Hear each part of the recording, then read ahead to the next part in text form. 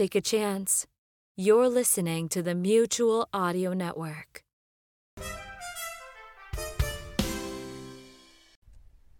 The following audio drama is rated PG for parental guidance. Sonic Echo.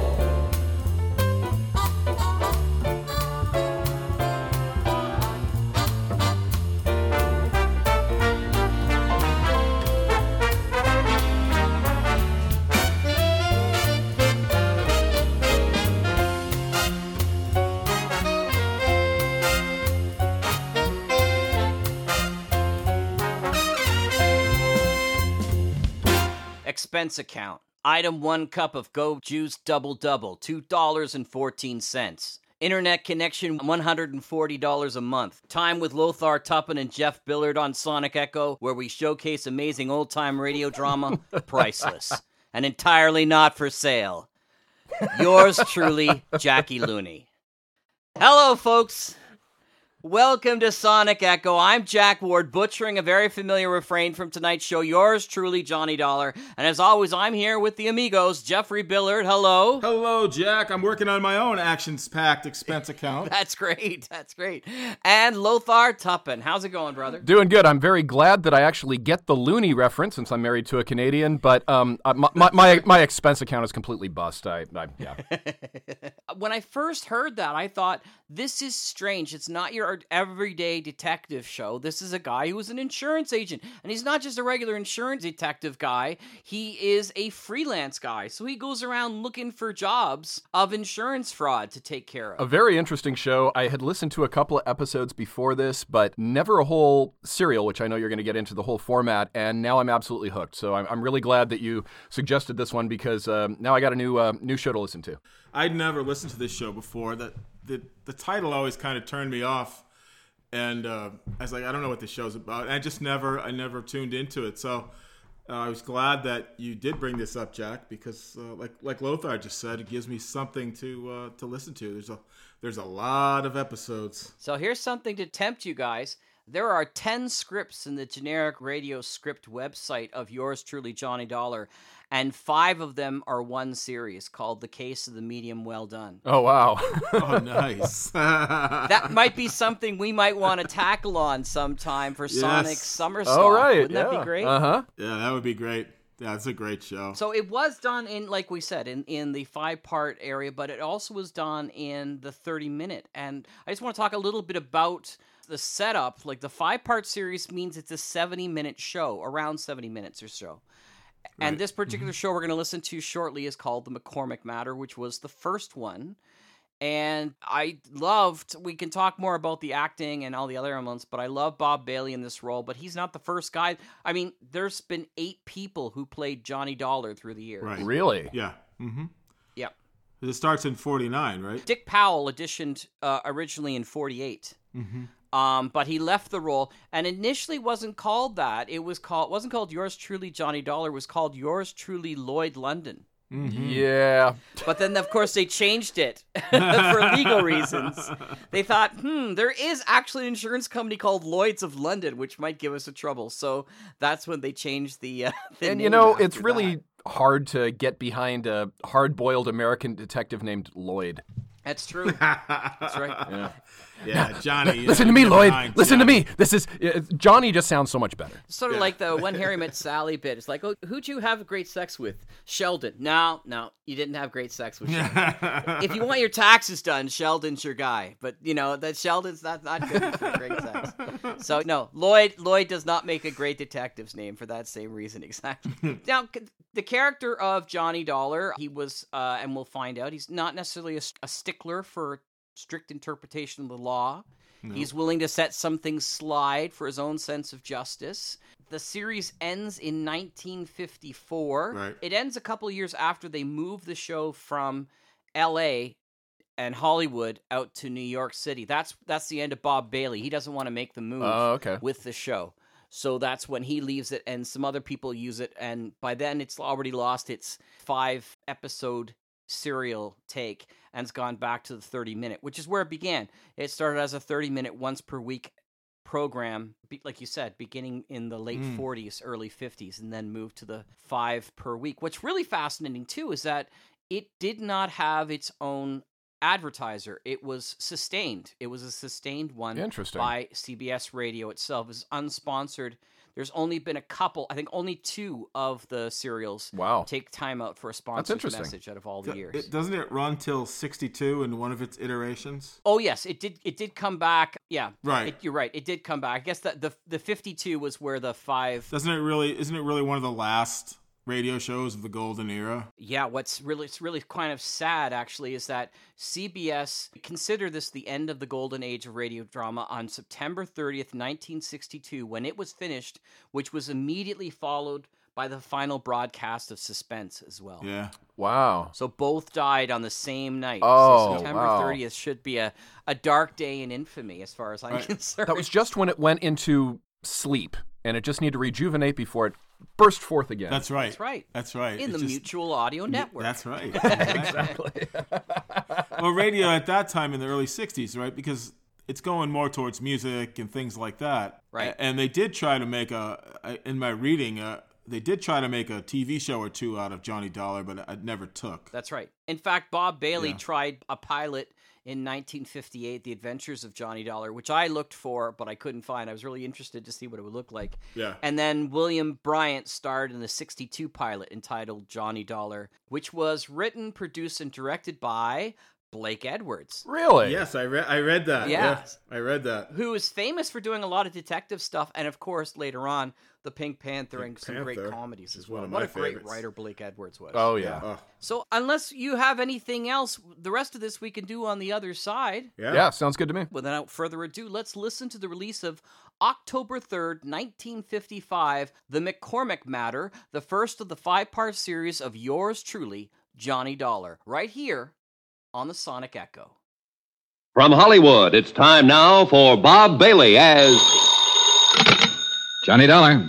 Mr. Dollar, this is Father Taggart. I'm calling you from Ossining. I'm one of the chaplains here at Sing Sing. Oh, yes, sir. What can I do for you, Father? Well, nothing for me, Mr. Dollar, but possibly for someone else. Michael Cairn, one of our inmates, asked me to contact you. Michael Cairn? Mm-hmm. You remember him? He wasn't sure you would.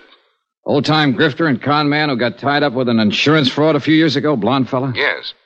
Well, Michael wants to see you, Mr. Dollar. Could you possibly find the time to come up here?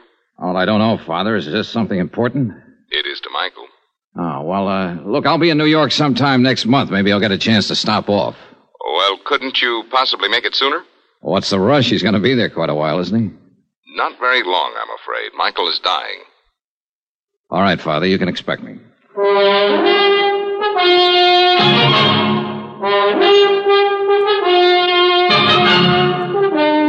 Welcome to Johnny Dollar. Beginning tonight and every weekday night, Bob Bailey in the transcribed adventures of the man with the action-packed expense account. America's fabulous freelance insurance investigator. Yours truly, Johnny Dollar.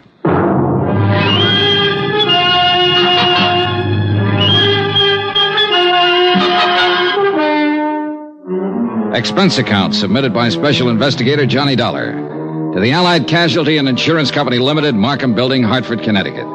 Attention, Ed Barth, Controller's Office. This is an accounting of expenditures during my investigation of the McCormick matter. Though you didn't authorize the investigation, Ed, I'm sure that once the facts are out, you will honor the following. Expense account, item 1, $7.95. Train fare and incidentals, Hartford to Ossining, New York. I was admitted inside the prison and greeted by Father Taggart. He's a tall, mild-looking man, a Jesuit, I believe. He had a pass all ready for me, and he led me straight to the prison infirmary. Just in here. Michael will certainly appreciate your coming, Mr. Dollar. I hope it satisfies whatever's on his mind. I can't imagine what it would be. You know it was my investigation and testimony that put him in here, Father. He told me all about that, and I'm sure it has nothing to do with why he wants to see you. See, his lungs started to go about 2 years ago, and there's just been no way to arrest the condition. Does he know how close he is? So he is, and he's not afraid to die. Here we are, Mr. Dollar. Oh. What? Hardly the same man I remember, Father. He's had it bad lately. Lost a great deal of weight. Yeah. Asleep? Yes. Michael. Michael. Oh. Hey, Father. I brought someone to see you. What'd he say? Hiya, Mike. Oh, thanks for coming. Thanks, Johnny. Thank Father Taggart here. He's an all right guy, Johnny. He's just like you. I always said you were the best insurance cop. Here, what's all this? I'm kicking out, Johnny. Didn't you tell him, Father? He told me, Mike. Guess I didn't live right. I'll be back in a little while. Thanks, Father. You take it easy, Mike. A lousy place to die, prison. But I ain't got my choice, thanks to you. Well, it's just that you picked to do a couple of things that the law and some insurance companies didn't agree with, Mike. I don't hold none of that against you. The guy does what he does. I don't know how to tell you this. Maybe I better get the doctor. You shouldn't be talking so much. No, wait. Johnny, look, you know I'm no crybaby. When the doctor gave me the news, I got to thinking. I ain't scared to blow out, you understand? I know, Mike, I know. It's just that I had a wife once, long time ago when I started out. Oh? Yeah, then I just kind of drifted out of her picture one day. Ain't got a cough drop, baby. Yeah, I guess it wouldn't cure what I got. Anyhow, I got to do something for her before I... Well, Johnny, I lay here and I get myself an idea. Yeah, Mike? Johnny, if there was some real easy money lying around, would you pick it up for me? Depends on how clean it is, Mike, and where it's lying. Sure. Well, it's clean, all right. You can find that out for yourself. All right. Now listen. Till they moved me down here in the infirmary, I roomed upstairs with Jojo Penny. You know him? No, don't believe I do. And a car thief from the Hay States. He got his sabbatical 3 weeks ago. Paroled. Uh-huh. Well, I've been in the camp with a lot of guys, but Jojo Penny takes the cake. He's got a little old 5-year trick to put in. This Jojo, he does it like a vacation. You know, a real picnic. Every time he gets a chance out in the yard, he's taking sun. So he don't get the color, see? Yeah. Well, when they push him in with me, I notice this. And I get to going over it in my head. Yeah. Why does a guy whistle in a cell block, Johnny? Why is he treating it like a rest home? Short term. He's got something outside waiting. That's it, baby. He's got something waiting for him outside. Something that he knows will keep safe. Money. Thought you said this was legitimate, Mike. It is. Now, wait. I didn't ask Jojo anything about this. No, I figured it out myself. Then a couple of times I hear him yelling in his sleep. McCormick, he yells. McCormick. Makes sense now, Johnny? Not yet. The big heist, Johnny, the big heist. A few years ago, a rich guy named McCormick out on Long Island or someplace like that gets turned over for $100,000 worth of jewelry. You remember? Vaguely. Yeah, well, I'm thinking that Jojo Penny was in on it somewhere. Else why would he be singing and whistling and chilling himself around this flytrap for 5 years? Else why would he be talking about that when he's sleeping? McCormick. Yeah. Maybe you've got something, Mike. I know I got something, Johnny. And you got something, too. Oh, no, Mike, take it easy. Oh, I'm all right. Don't you see? The insurance company must have a reward out. They always do. A reward. Yeah, but Mike, look. I tell you, Jojo is the ginzo that done the job. Or he knows who did it. So, you look into it. Work on it. Maybe turn up the stuff and get the reward. Good clean coin. Yeah. Send half of it to my old lady, will you? You keep the rest yourself. What'd you say? Huh? Will you?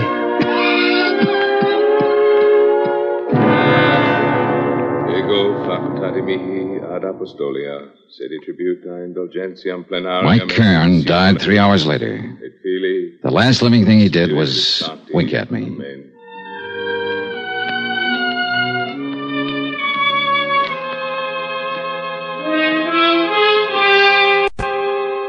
Expense account item 2, $14.20. Train fare and incidentals, Ossining to New York. I arrived at 2:15, dropped my bag off at the New Weston, and went over to the Metropolitan Police Station to find out what I could about the McCormick matter. It was all pretty much as old Mike had told me. A Julian McCormick, living on Long Island, had suffered a $100,000 jewelry burglary in 1951. 12 suspects had been arrested and released. The case was marked open and unsolved. Allied Casualty had been the insurance company involved.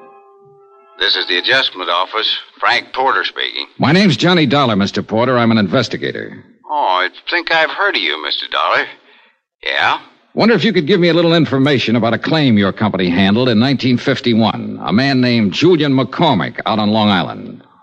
Gee whiz, long time ago. What about the McCormick claim? I might have some information on it. I don't know yet. It's a long chance. I'm at police headquarters, and I notice you investigated for the insurance company. I'd like to talk to you. Yeah, sure, but it's kind of late today. Tomorrow, okay? Well, you can tell me this right now. Is there any reward being offered? Gee whiz, kind of falls my sails. How's that? Well, asking about a reward. You sound like you can make full recovery and want to make sure that you'll be paid for it. Well, I said it was just a long shot. How about the reward? Well, that's pretty standard with us on cases like this. Yeah, I think it's $7,500, something like that. I'm not sure. Where are you staying? New Weston. Well, I'll look it up, get the exact figure, and call you there. How'll that be? Fine, thanks. That'll be fine.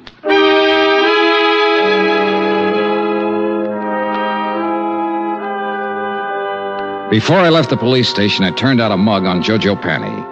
He was a big, broad-shouldered lad with plenty of beef, and a list of petty convictions, 4 of them in New York State. The last one was for carrying concealed weapons. His parole status was good, though, and the parole officer furnished me with his home address. The Allen Hotel, rates day, week, or month, 115th Street.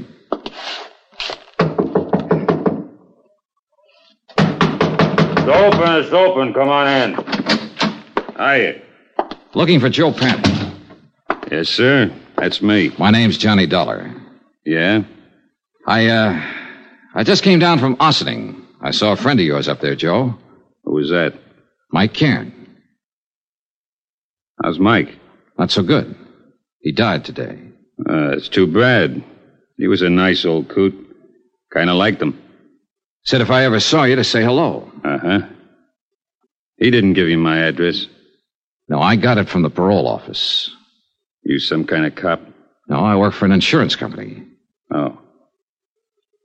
Buy you a drink? Sure. Why not?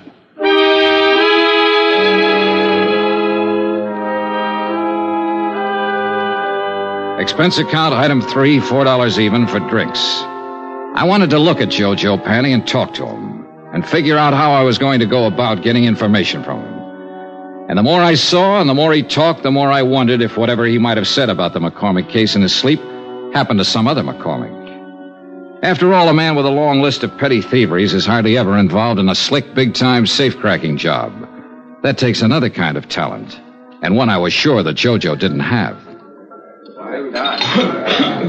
So I just been taking it easy and looking around. I figure I can get a job pushing a truck or maybe a cab if I'm lucky. Got to get something to do. Parole officers kind of hard-nosed about things like that. Yeah. Drink up. Want one more? Oh, no thanks. 3's my limit. Like to keep in shape. Sure. Say, you got anything to do? Nothing special. Why? Thought I might go out to Long Island later on tonight to say hello to an old friend of mine. If you haven't got anything to do, come on along. You're okay, bub. Sure, why not? This friend of yours, he's an ex-con, too? No, he never did any time. Just a friend. Want to say hello is all. Oh. Rich fella. His name's Julian McCormick. You're, very big with the hellos around here today, aren't you? Anything wrong, Joe? You probably are. Why do you say that? Nothing. Ever know anyone named McCormick? I knew a guy named Arnie McCormick once, back in Salt Lake City. We were pals for a while. Oh. Yeah. Arnie was killed in the war. He'd got himself drafted in the infantry. Maybe he's related to my friend Julian McCormick out on Long Island. He wasn't related to anybody, not that bird. I'm leaving. I want to get up early tomorrow. Why not come with me? Thanks for the drinks. He drifted off down the street and left me standing there. And one thing I was sure of, he had the name McCormick on his mind. Whether it was the right McCormick or the right case, I didn't know. Anyhow, he was my one big lead. So I was back at his hotel early the next morning and talking to the desk clerk. Penny, did you say room 210? Yeah, that's right. Vamoose. What? He left bag and baggage last night. Well, where did he go? What's his forwarding address? He didn't say. Just left.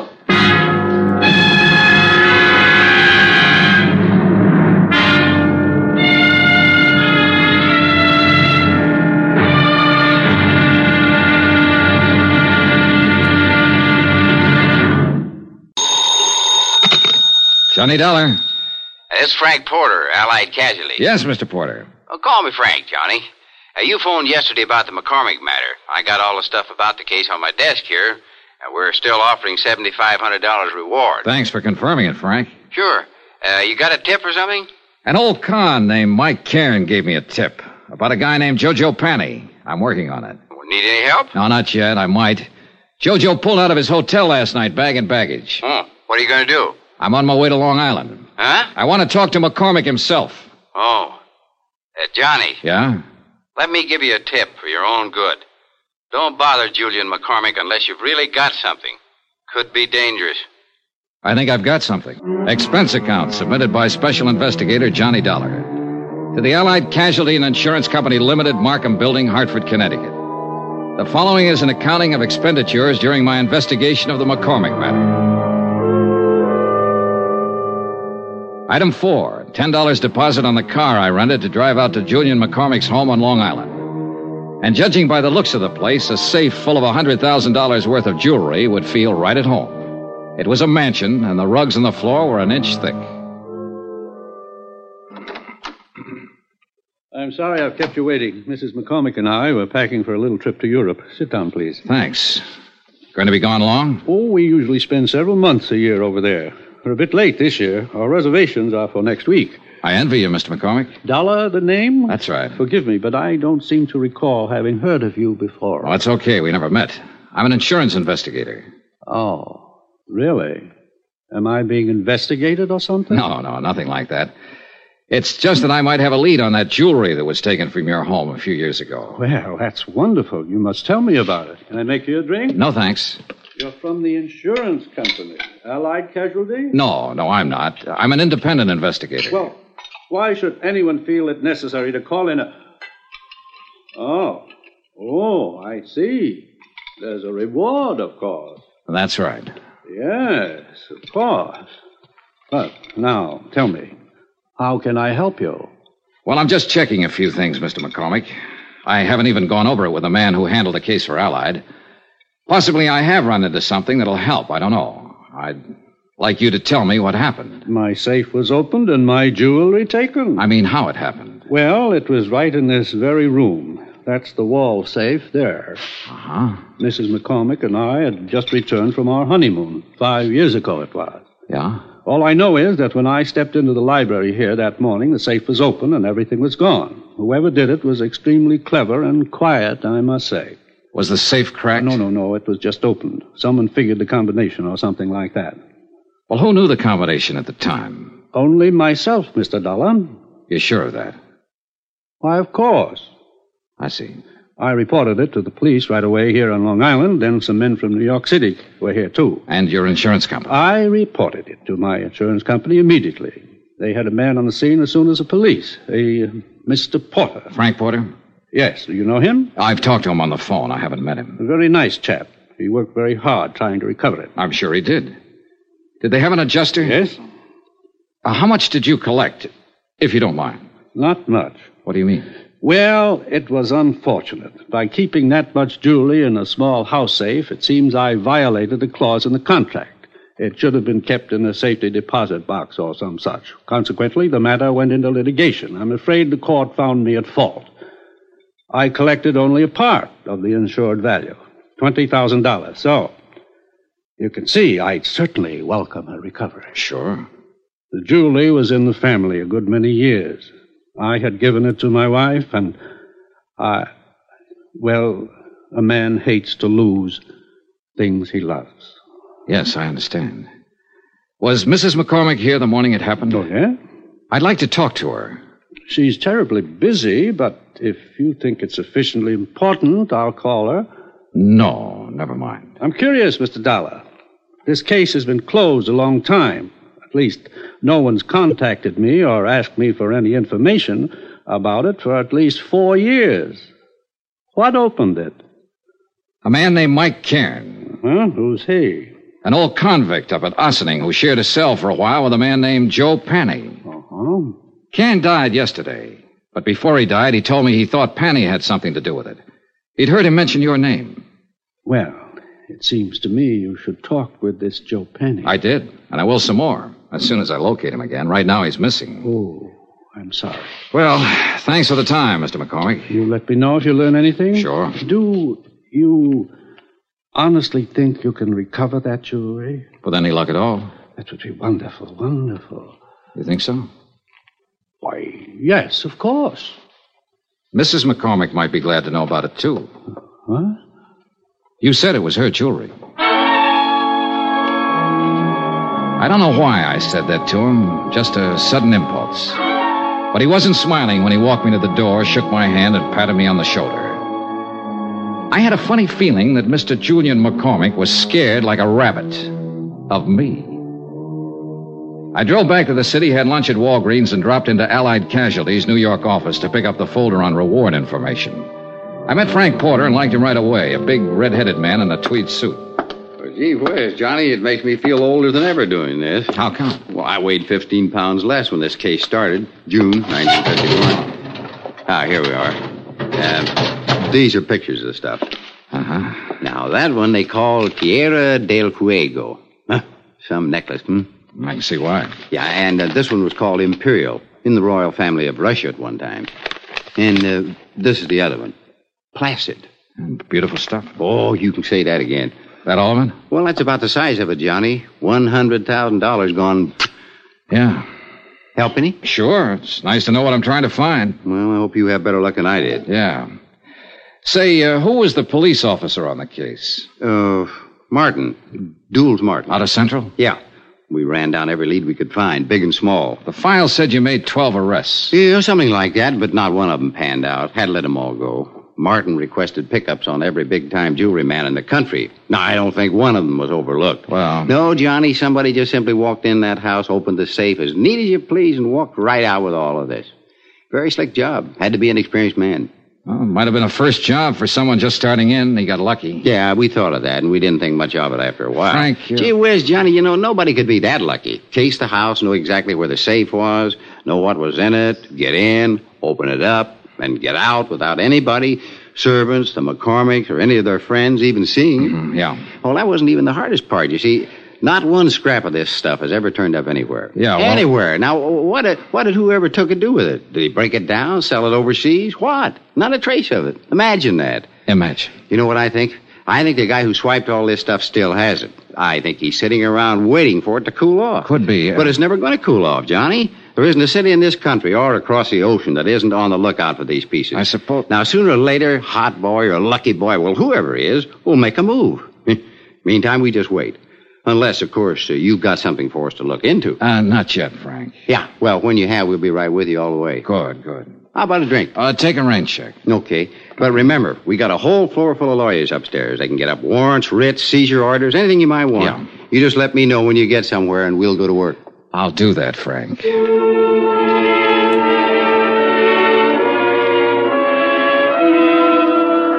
I left Frank Porter and went back over to the parole office to see what had developed with Joe Panny.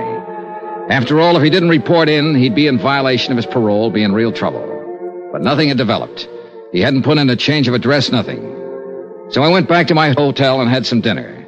Then I shaved, changed my clothes. Expense account, item 5, $1.50 cab fare. I garaged my rented car, went back to Central Police Station, and pulled out the mug on Joe Panny once more, hoping to get a line on some friends or relatives of his where he might be staying. Up till then, things had been going pretty routine. Then a clerk from the parole offices stepped across the hall. Hi, Mr. Dollar. Hi. Thought it was you I saw in here. I wasn't sure. How's it going? Fine. Talked to your friend Jojo Panny yet? Not today. Why? Well, you seemed awful anxious to talk to him, is all. I am. Why don't you go see him? You're playing games. I've been trying to find out where he is all day. And I already told you. You what? Sure, I gave it to you half an hour ago when you phoned. When who phoned? Sure, about half an hour ago. Look, Joe Panny called in and told me his address. Yeah? I no sooner set down the phone and you call in and said, this is Johnny Dollar. Have you heard from Joe Panny? What? I said, yeah, and I told you his address, that's all. What address did you say? The Allen Hotel on 115th Street, same place he was before. What's the matter, you forget? It took me 10 minutes to get from the police station over to the Allen Hotel. 10 minutes of wondering who'd put in that call and used my name. I went up the stairs, 2 at a time, up to the second floor. And right at the top of the landing, I bumped into a dark-haired woman wearing a silver fur piece. Oh, I'm sorry. I didn't see you. It's all right. You hurt? No, not at all. Please, let me go past. I'm in a hurry. Yeah, I'd be in a hurry, too. What do you mean? The gun. What? You should carry it on the inside of your purse. Oh, I didn't... Suppose I take it. No, let go of me. Fingernails, sir. Give it to me. All right, take it. She'd given it to me, all right on the side of the head. It didn't knock me out, but it did knock me off balance, so I tangled up with the hall table. And that gave her plenty of time to scurry down the stairs while I got out of the furniture and back on my feet. By the time I got down the stairs and out on the street, she was nowhere in sight. No one yelled, "I'm shot." No one did anything but what they were already doing.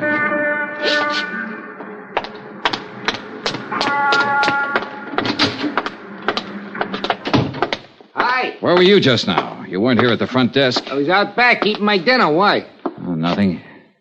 You happen to see that woman who just ran through here? No. Tall, dark-haired woman, about 30, wore a mixed stole? Me? Yeah. Oh, you're kidding in this joint. Oh, brother. You still looking for Joe Panny? He lives here again, doesn't he? Yeah. Have you seen him? Where is he? Out. I sat down with myself and waited. A half an hour later, when the clerk went back to finish his dinner, I stepped over to the desk and borrowed his pass key and went back up the stairs to room 210.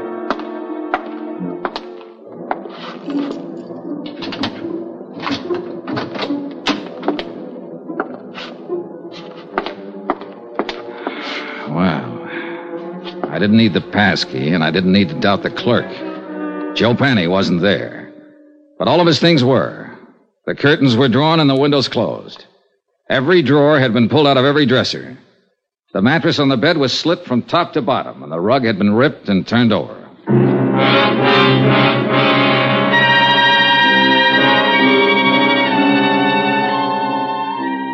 Expense account, item 6, $1, 1 drink. For me. I left Jojo's room, went to the nearest bar, sat down, and had a drink. A scared victim, a missing con, a dark-haired woman wearing a mink and a gun, and other things. Right then and there, I decided that Mike Cairns' tip had been pretty good at that.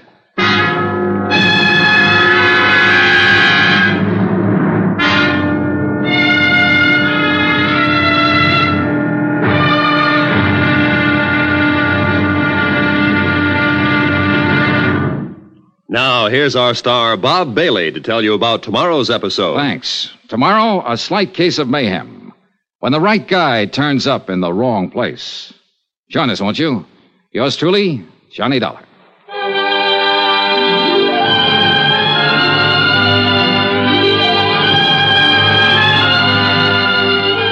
Yours truly, Johnny Dollar, is transcribed in Hollywood. Written by John Dawson, the entire production is under the direction of Jack Johnstone. Be sure to join us tomorrow night, same time and station, for the next exciting episode of Yours truly, Johnny Dollar. Roy Rowan speaking.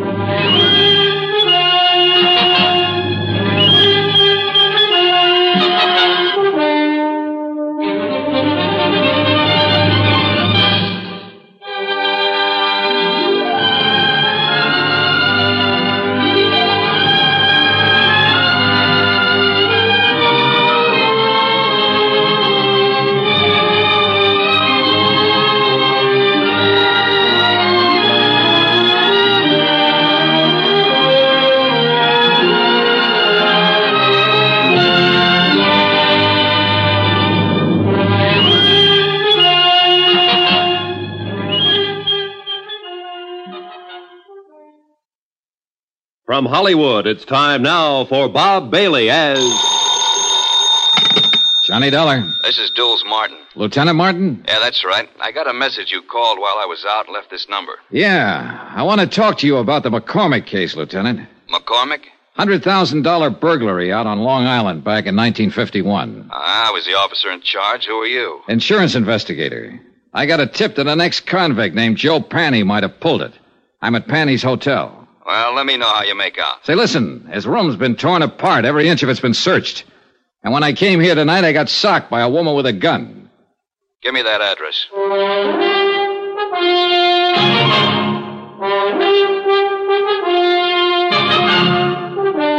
Tonight and every weekday night, Bob Bailey in the transcribed adventures of the man with the action-packed expense account. America's fabulous freelance insurance investigator. Yours truly, Johnny Dollar.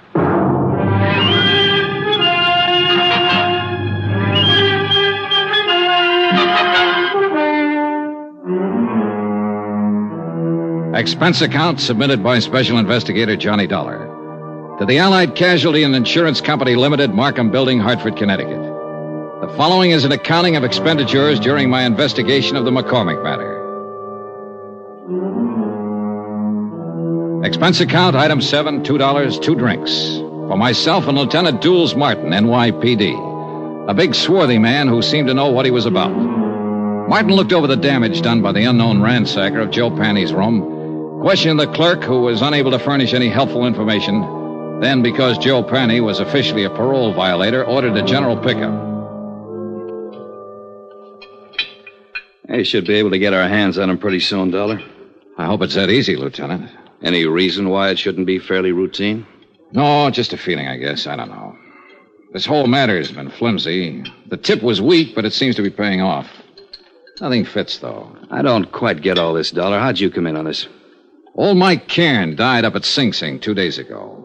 Before he went, he told me he believed Joe Panny might have pulled the McCormick burglary. It didn't seem likely then, Panny being a small-time auto thief and whatnot. But now it does, in view of what's been happening lately. Somebody sure wants something Panny might have, judging from that room. I never saw one taken apart better. An expert search job. Yeah. Hey, Lieutenant, when you picked Joe Panny up, I'd like to be in on it. He's my only lead in this case, and I want to talk to him again. That's not asking too much. Now, Dollar, about this woman you saw. Pretty, about 30, dark hair, good dresser, wore a silver mink stole. The gun she socked me with was a little one, a 25 or maybe 32 automatic. Mm-hmm. You think she might have done the searching in Joe's room? What do you think? She was flustered and upset when I bumped into her, anxious to get away from the place. And, of course, the gun in her hand. Yeah. She sound familiar to you in this neighborhood? No. Could be anybody. Yeah. Well, that's about it, Lieutenant. Yeah? No, I got it. Oh, thanks. I suppose you talked to McCormick, got the full story of the burglary from him? Almost first thing, yeah. Well, I remember him when it first happened. Nice enough, but strange, I thought. This business about somebody phoning the parole office ahead of you to get Joe Panny's address, that stops me, though. That's hard to figure. You sure you're telling me everything? Sure, I'm sure. That part sounds crazy. Not if somebody knew I was looking for him, wanted to get him first. But who? How should I know? Well, we'll see what we will see. Can I drop you anywhere? No, thanks. I'll walk. You let me know when you pick him up. Sure.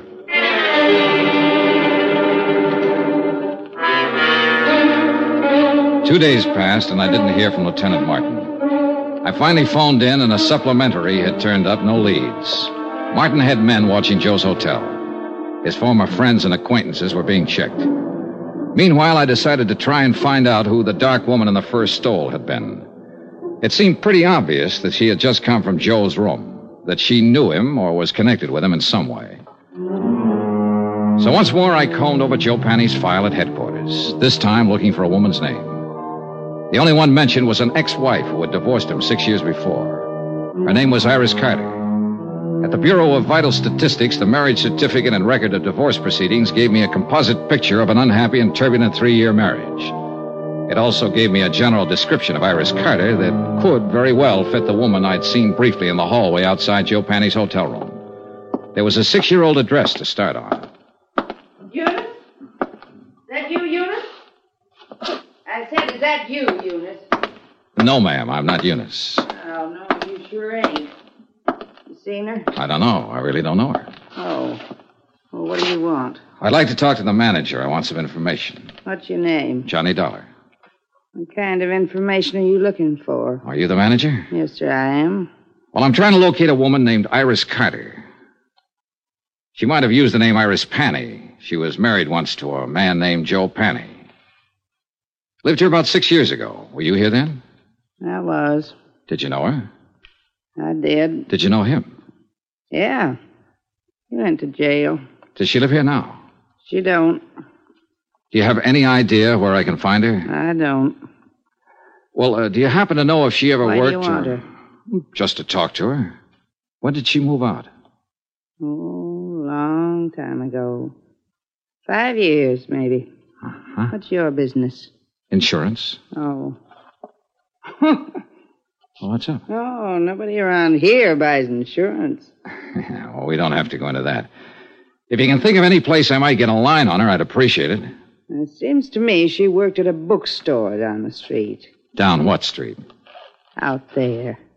Block or two down that way. I think she worked there. I don't know. You can try. Thank you, I will.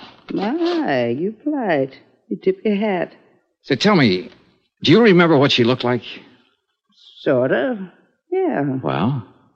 Oh, about as tall as I am. Nice. Pretty girl. Blonde or brunette? Dark hair. Almost black. Know any of her friends when she lived here? No. No, I couldn't tell you that. Why? Oh, I might look up one of them and ask her about her, that's all. You ask at that bookstore. I think she worked there.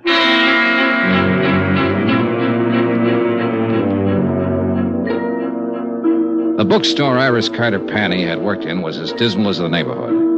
The proprietor, a Mrs. Olds, yielded a little more helpful information than Iris Carter's former landlady. Yes, Iris had worked there for about 6 months. She'd quit almost 5 years before. No, she didn't know where to find her.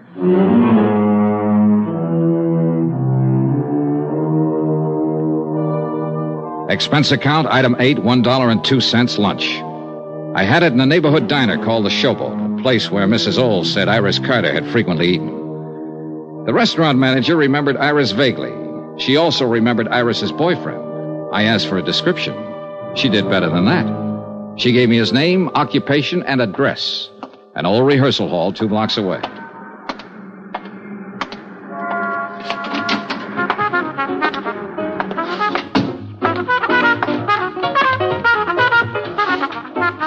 The 5-man combo working there was really putting it out. Yeah, and the minute I saw him, I knew the boy wearing the trumpet was the one I was looking for. Just good looking and smooth enough to go with a girl Iris Carter sounded like. Smooth trumpet, too. Okay, guys. Take 5.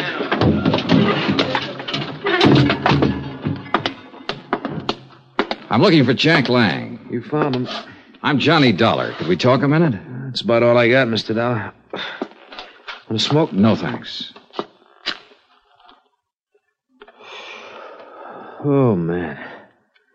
Gets real tired out about this time of day. Yeah, imagine it does. The way you put it out. Well, everybody to his own racket. What's yours? Insurance investigator. Okay. Now what? Well, I've been asking around the neighborhood, and they tell me you once knew a girl named Iris Carter, or Iris Panny. Iris Carter. Go on. I'd like to find her and talk to her, and I thought you might be able to help me. Go on. I want to talk to her ex-husband most of all. I thought somehow she might know where to find him these days. He's in the can. He was released 3 weeks ago. No? Any ideas? No. I thought finding her might be a shortcut to him. I wouldn't think so. They were all washed up when I knew her. When was that? 5 years ago. She hadn't seen him for over a year then. Uh-huh. She didn't have much use for him. I don't blame her. How long did you know her? No. We went together for a while she worked at some crummy bookstore.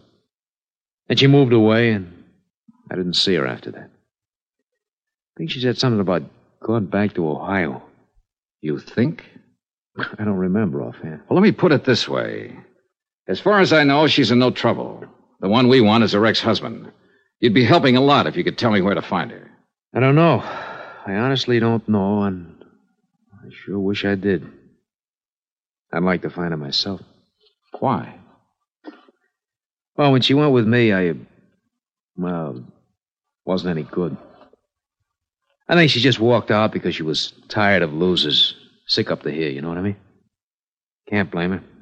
He gave her a pretty bad time. I didn't do much better. But now I got something. It's this little 5-piece outfit. Not much, but something. I'd like to show it to her and say, Iris, this is mine. You kind of had it bad, huh? Bad as a guy like me can get it. I know I'll probably never see her again as long as I live, but boy, if another one like her ever shows up, I'm gonna be ready, Dad. Ever see her? No, she must have been something. Here.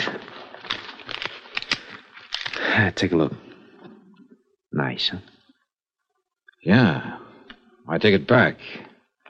What back? About seeing her. I've seen her. When? Where? 2 nights ago in the hallway outside Joe Penny's room. You sure? I'm sure.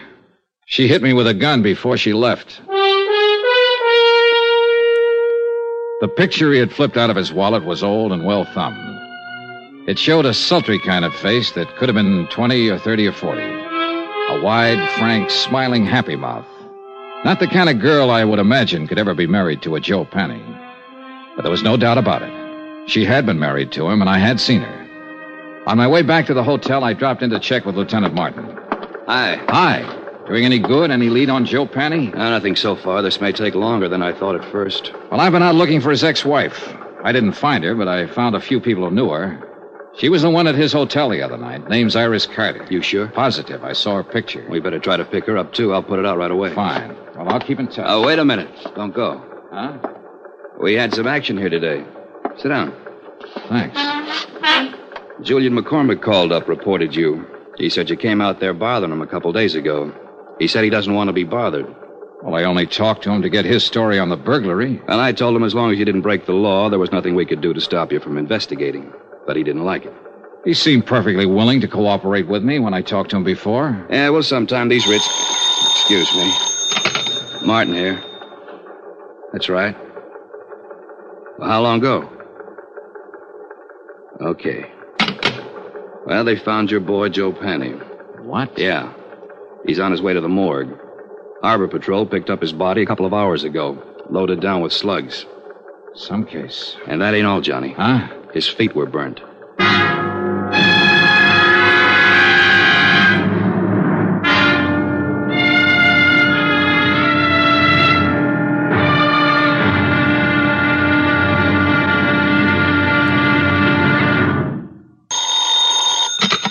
Johnny Dollar. Frank Porter at Allied Casualty. How's it going, kid? I don't know. You ever find Joe Penny? The Harbor Patrol found him floating around the harbor. He'd been shot and his feet were burnt. What? Gee whiz, torture. Well, what can I do to help? Find a girl who was once married to him? Joe Penny had a wife? Yeah, she wears a mink stole these days and carries a gun. She's tied up with it somewhere. Her name's Iris Carter. Iris Carter. You've met her? Just long enough to get slugged with her gun. Well, wait a minute. I'd like to get it all straight. Can I come over? I'll be here.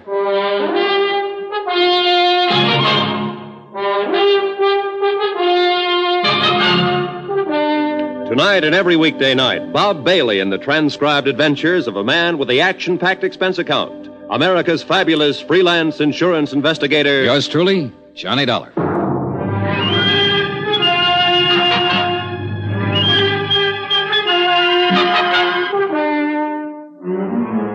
Expense account submitted by Special Investigator Johnny Dollar to the Allied Casualty and Insurance Company Limited, Markham Building, Hartford, Connecticut. The following is an accounting of expenditures during my investigation of the McCormick matter. Expense account, item 9, $14 even, secretarial services. I dictated a detailed report of the $100,000 McCormick case. I did it for 2 reasons. 1, to make certain that Allied and the New York police were thoroughly informed of my part in the matter. And 2, to review the case for my own benefit. One of the key figures, Joe Penny, was a murder victim. Attached is a copy of that report. I tried to cover as closely as possible my conversation with Mike Cairn at Sing Sing when he tipped me off that Joe Penny had something to do with the McCormick burglary of 5 years ago. Also, one conversation with Joe Penny, his subsequent disappearance, and murder. I had a copy for Frank Porter when he showed up at my room. He read it from top to bottom. Gee whiz, Johnny, if this isn't something. You come here for Joe Penny, and looks like he did the McCormick job. Now he's dead. You're stopped. What can you do? Find his wife, maybe? You're doing this at your own expense, aren't you? Oh, I think your company will pay for it in time. You have to recover the stuff. I know. You think you will? I think so, yeah. Well, your key man's dead. You'll have to start all over again. Maybe not. I don't really know whether Joe Panning was my key man or not. I still can't see a small-time auto thief working a big, slick safe burglary. Every indication is that he was the one. I know. I'd like to find that girl, Iris Carter, and talk to her about it. She's connected with it. No, from what you say on the paper, yeah, very much. Oh, gee whiz, I feel like a fifth wheel. I'm not helping you a bit. You know, I handled this case for the company when it first broke. I worked with Lieutenant Martin for 6 months on it, and we didn't turn up a thing. You're on it 3 or 4 days, and you have all kinds of action. Well, I must have stepped in at the right time. Yeah. Johnny, somebody gunned Joe Panny down. Now, I know you like to work alone and do things your own way, but be careful if you stay on this. I get worried when somebody starts shooting. Oh, sure. I didn't get that, though. What? If I keep on this, I wouldn't let it go now if my life depended on it. I'm going to find that woman, and I'm going to find the stuff. Sure. Well, gee whiz. Don't let anything happen to you. I won't. I talked some more with Frank Porter about the case. He repeated his offer in the name of Allied Casualty to help if he could. I told him I'd take it up on it if anything came up at all. He left. I was at Central Police Station 10 minutes later. And 5 minutes after that, Lieutenant Dools Martin was calling for the medical examiner's report on Joe Panny's death. A uniformed man brought it in. Martin shoved it across the desk at me. The ME says Joe Panny's been dead about 48 hours or longer. 225 slugs right through the chest, penetrated both lungs, one through the neck. It's very neat shooting at that range. What range? Oh, at least 20 feet, maybe longer. Not many people shoot 25s that well. It's a little gun. A woman's gun? Yeah. Yeah, that's what I'm thinking. Now, let's talk about that woman you saw around there that night. Now, you say it was Panny's ex. Yeah. Iris Carter. I don't know whether her gun was a 25 or 32. Well, think about I it. have. Now, look, don't get sore with me. It's just that she looks like better than ever for opening this case up. I put her on all points. Sorry I got riled. That's all right. Now, the ME thinks that Panny was killed before he was dumped in the water, possibly ambushed by someone he didn't know or didn't trust. If he's right about the range, that'd fit in. Someone who knew him would do it close up. Yeah. Hey, wait. You said his feet were burnt. Yeah, I got the pictures here to prove it. Yeah, take a look. And these are the glossies. Uh-huh. Now, these are the burns here, Dollar. Right here. Here and here. Yeah. Then he wasn't ambushed exactly. Look, I don't know what he was. But this is the crazy part. He was already dead when this happened. No rope marks on his legs or wrists. You don't sit still for burning, no matter how tough you are. It's fascinating, huh? Someone shot him down, then tried to make it look like he was tortured for information first. Cover up. He's supposed to look like he knew something, or had something. And maybe he didn't know or have anything at all. Well, how do you feel? Lousy. If the burning was cover up, then maybe the big search of his room was cover up, too, to throw us off. To throw you off. Not me. I wasn't in on it then. Yeah. Well, one thing that's genuine. What's that? The corpse.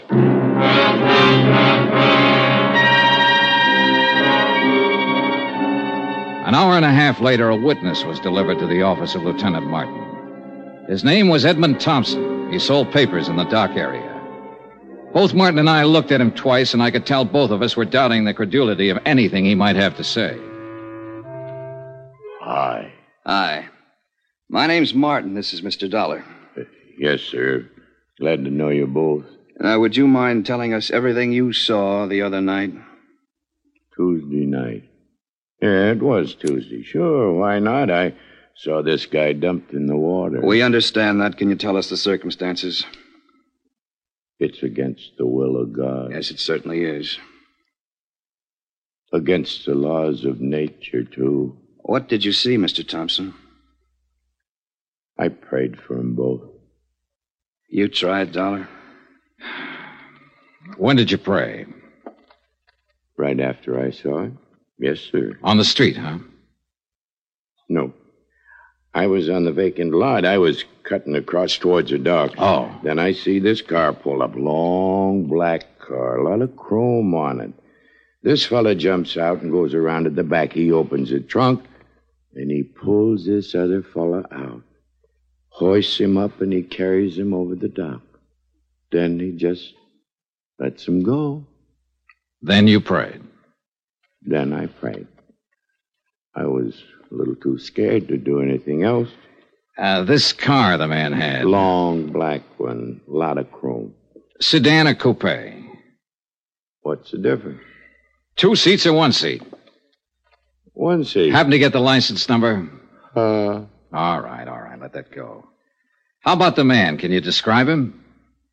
He stood there, looked down at the water, and started himself a cigarette. Well, what kind of a face did he have? Dark, light, a mustache, what? A devil's face. Oh, swell. Now, what does that mean? A devil? Mr. Thompson, do you understand that we want to apprehend this man, that he's responsible for one man's death, and that he might harm someone else? I'll pray for him. Pray for them all. Well, how was he dressed? Didn't notice. Hat? Don't know. Coat? Don't know. But he had a long black coupe. Do you know the make? Nope. Would you know him if you saw him again? Nope. Look, when you saw him dump a body into the water, why didn't you notify the police? Why should I? It's police business. Let them take care of their business. I'll take care of mine. Any of you fellas got a cigarette on you? I left Lieutenant Martin brooding over his witness and went out for a bite of dinner. When I called him later, he hadn't learned anything more, so I decided to call it a night and went back to my hotel. I found a note waiting for me from Jack Lang, the band leader friend of Iris Carter. Said he'd got a tip. She'd worked at one time at the Elmar Theater in the Bronx. If I learned anything, please let him know. He was still in love with her. Elmar Theater. I decided my night was far from over.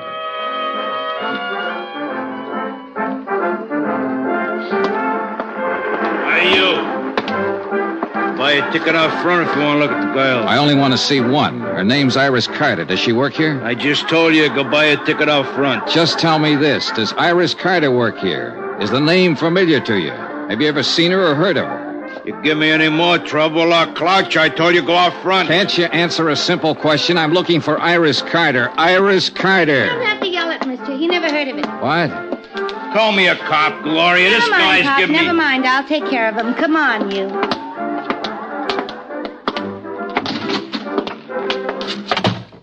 Iris Carter, is that what you said? Yeah.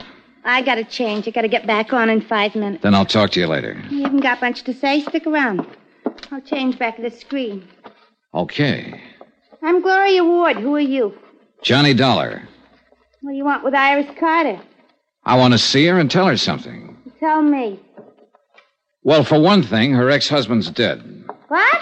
Oh, better watch that screen. Oh. Say that again. Joe Panny, her ex-husband's dead. No kidding. That no good bum is really dead. Yeah. Where can I find her? She don't work here no more. Hasn't worked here in 4 or 5 years. She quit. Well, where is she? You took over from the old man out there when you heard me mention her name. You've satisfied yourself that I'm really looking for her, so suppose Don't slip with me, mister. I'm not satisfied about anything. Where is she? She got herself married to a nice guy. Good for her. Is she in town? You sure you just want to see her and tell her Joe's dead? That's about it. I thought maybe she might be able to help me and the police find out who killed him. He was killed? 2 days ago. They found his body today. How do you know about that? Are you a cop? I'm an insurance investigator. And you have to see her? You want it put in writing? Don't get in a huff. What I'm getting at is this. Quick change, huh? Now listen. Iris is good. You know what I mean? And she's married to a nice guy now. Will any of this make her trouble? Not if she hasn't done anything wrong. Well, I can tell you she hasn't. If it does make trouble, it'd be a shame. She's set up nice, and I like to see a girl set well, don't you? Certainly. I haven't seen her almost since she left here, but... Well, you look like a right kind of guy. I believe you. Thanks, Gloria. She lives out in Long Island now. Her name's McCormick. Iris McCormick. By the time I said goodbye to Gloria and walked out the stage door and got out into the alley, I thought I had most of it figured. The ex-wife of an ex-con married a wealthy Long Islander named McCormick. When the honeymoon was over, the safe was robbed. Walking out that alley, I was wondering whether to phone the police or Allied Casualty first.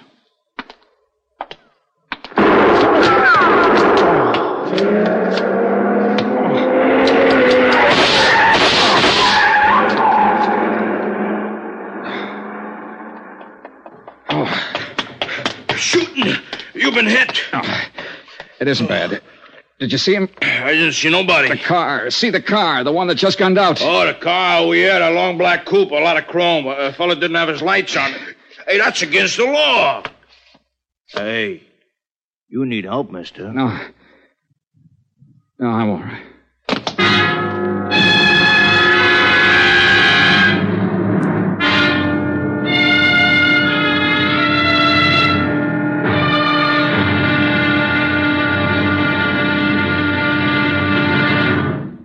Now, here's our star, Bob Bailey, to tell you about tomorrow's episode. Thanks. Tomorrow, the end of the trail of a .38 caliber slug. Join us, won't you? Yours truly, Johnny Dollar.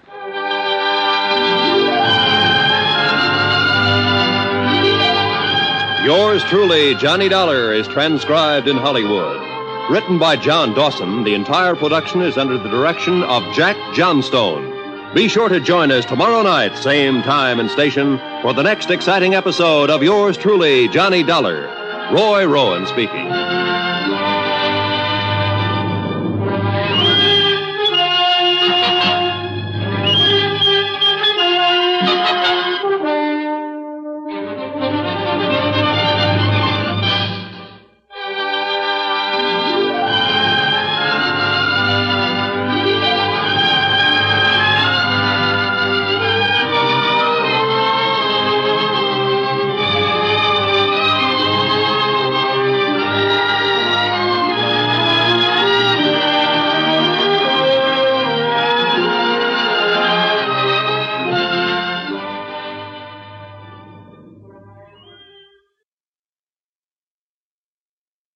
From Hollywood, it's time now for Bob Bailey as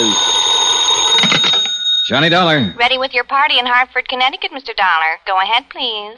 Hello, Mr. Barth. Yes? This is Johnny Dollar. Johnny, what's up? Now listen carefully, Ed. I've just been shot.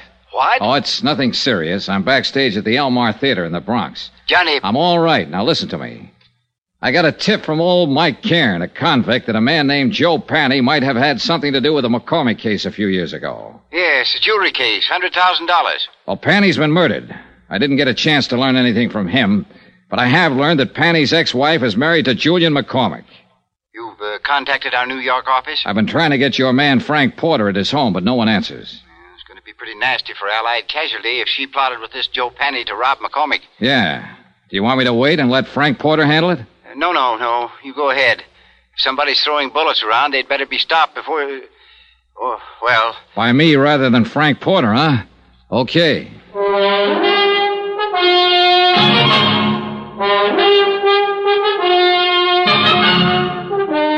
Tonight and every weekday night, Bob Bailey in the transcribed adventures of the man with the action-packed expense account. America's fabulous freelance insurance investigator. Yours truly, Johnny Dollar.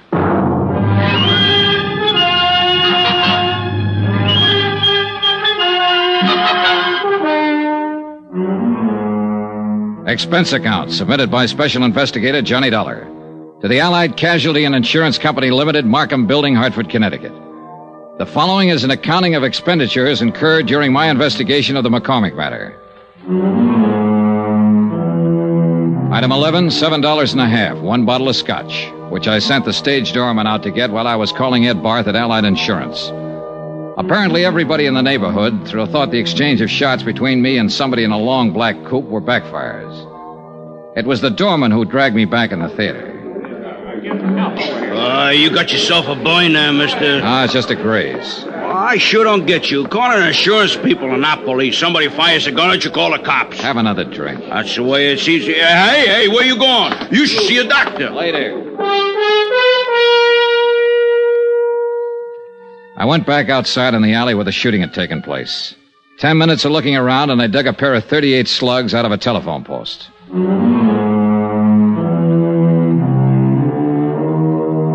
Expense account, item 12, $4.35, cab fare, Elmar Theater to Long Island. It was 12 o'clock straight up when I got to the McCormick home. There were no lights burning, and apparently everyone had retired for the night. I checked the garage first. A 55 Cadillac convertible and a 4-year-old Jag. No warm motors, no black coupes. I went to the house.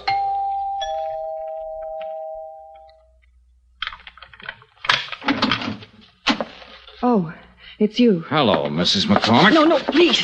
Please don't come in here. My husband. Oh, please. I don't know who you are, but I remember meeting you at the hotel the other day. I'm Johnny Dollar, an insurance investigator. Insurance? Oh, well, there must be some way we can fix this up. Talk to me tomorrow. I'll meet you somewhere. How can you fix up murder? Murder? What are you talking about? Joe Panny's dead. Your ex-husband. He was shot with a .25. Just like the one you swung at me at the hotel. Oh, no. You want to tell me about that? All right, I'll tell you. Joe was your husband once. You helped him rob this house 5 years ago. He couldn't have done it alone. He wasn't that slick. He wasn't that good. He could steal a car, but a safe lock's different from ignition. Well? Yes. Yes, I helped him do it. He made me. He promised me if I helped him, I'd never hear from him again. I opened the safe for him. But you were down to see him at his hotel the other night. You searched his room. Searched his room? Yeah.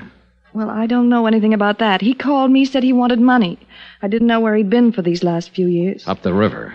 Oh, well, he wanted money. Only he wasn't there when I went there. And I was. Yes. And the gun? I went down there to kill him. But I didn't see him. Not then. Later somewhere. I haven't seen him at all, I tell you. Just talked to him on the phone. I don't suppose it'd make any difference if I told you I had a good reason.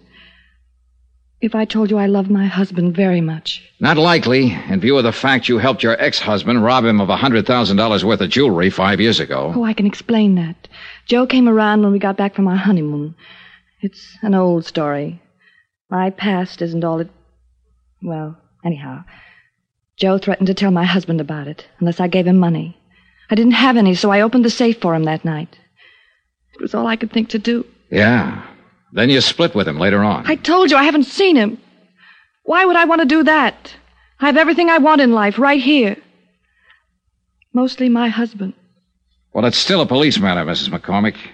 I spent a long time looking for you.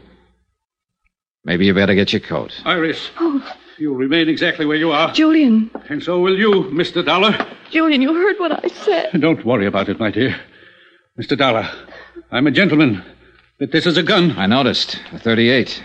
I got a couple of slugs in my pocket that came from it. Stand over there. Now, this is pretty silly. You can put that thing away and we can settle this the only way it can be settled. My wife has told you the absolute truth, Mr. Dollar. She's innocent of any wrongdoing so far as I'm concerned. Is that clear? It's pretty glib, McCormick. She's accessory to a $100,000 heist and she hasn't done anything wrong. If she wanted to give them away... To an ex-husband. To anybody. That was her affair. I would not press charges. Well, that takes care of you. How are you going to square it with Allied Casualty in the state of New York? And you also forget a little matter of a dead man. But I haven't forgotten you, Mr. Dollar. Julian, please don't. I've caused enough trouble, please. Calm yourself, my dear. This is the least I can do for you after what you've done for me. Just being my wife. Mr. Dollar, will you accept money? Not enough for murder. 50, 100,000. I'd hate to kill you, Mr. Dollar. You tried once tonight. You've referred to that before. But you weren't very good, and now you're even worse. You forgot to take the safety off that gun. The Give me safety? that. Oh, you've killed him. You've killed him. Ah, he's all right. Get out of the way and let me see that gun.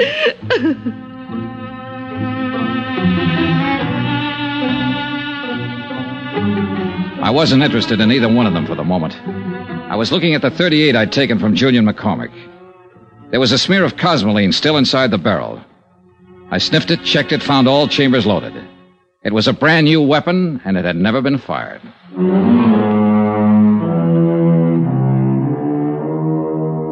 Expense account item 13, $5.50, cab fare again, this time from Long Island to an apartment in Queens. The man I wanted to see was Allied Casualty's man, Frank Porter. He lived in a very polite neighborhood.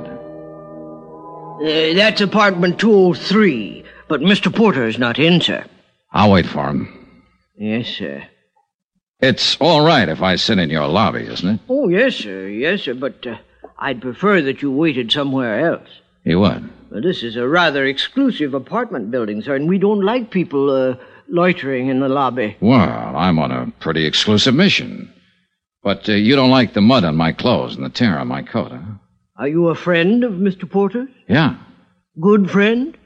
He wouldn't mind if I waited in his apartment, if that's what you mean. No, sir. Impossible. But a couple of bucks can do wonders sometimes. It was quite a layout. Books, pictures, furniture, and whatnots that make living at home pretty agreeable. I propped myself up on a stool at Frank's little bar, poured myself a drink, and sat there waiting for him. I was like that a half an hour later when he showed up. He looked a little unsteady on his feet. Oh, gee whiz. Johnny Dollar. Hi. You're the last person in the world I expected to see. I'm glad to light and let you in. I didn't think you'd mind. No, not at all. I tried to phone you earlier tonight. You were out. I'm sorry. Chief Whiz, what's on your mind, Johnny? I wanted to tell you I was shot at tonight. What? I wanted to tell you I found out who Mrs. McCormick is and was. Since you were on the case first for Allied, I thought I'd tell you first. Well, gee whiz. Say, this is a nice setup. Full of nice things. Yeah. I've been in places like this before, Frank. They usually start at $300 or better a month. Good maid service, phone service. All those things cost money. A lot of money. Don't they, Frank? Gee whiz. When'd you tumble to it, Johnny? A little while ago when I was out on Long Island. Julian McCormick made me a proposition. He finally offered me $100,000. A lot of money. He sounded like he'd had experience making propositions. I should have tumbled to it a couple of days ago when you phoned the parole office after I left you. You used my name when you asked for Joe Panny's address. Yeah. I wondered if your tip was on the right track. I didn't figure Joe Panny was eligible for parole so quick. I had to get to him before you did. He wasn't the kind to keep his mouth shut. You shut it for him, didn't you, Frank? Mind if I sit down, Johnny? Now, go ahead. They'll be strapping you down one of these days. Gee whiz. No $150 a week investigating claims by nice places like this. It was one of those lucky things, Johnny. When I was called to Long Island to investigate that heist 5 years ago, I met McCormick's wife. Happened to recognize her as Joe Panny's ex. And you knew McCormick was in love with his wife enough to pay you to keep quiet. I gave him service for his money. The cops would have broken that case in 24 hours, but I covered up all the tracks I could find. And I made it real safe by seeing Joe send up the river. How? Just tipped off the cops to some of his hot car deals, and they picked him up. He happened to be carrying a gun, so he got the works. Then you just sat around drawing blackmail from McCormick. Gee whiz. Don't look at me like that, Johnny. Every guy has his price. How about you? That's the second offer I've had tonight. It's a good one. Joe Panny was a dumb guy. He picked up that jewelry and went right downtown and plunked it in a safe deposit box. It's been sitting there all the time he was up the river. Still worth... Sorry, Frank. You sure? I'm sure. Chief Whiz. Chief Whiz, Johnny, you are a good dick. You don't buy off. I just wanted to see, I guess. Sure, Frank. Well, do we go in quietly? You'd be surprised, Johnny, how quiet. You better dial for an ambulance if you want me to go to the trial. What? You were good in that alley back of the theater tonight, Johnny, when I tried to knock you off. I followed you all night looking for my chance. You nicked me twice. Dial the doc. Quick. Gee whiz, it hurts. He died right there, without saying another word.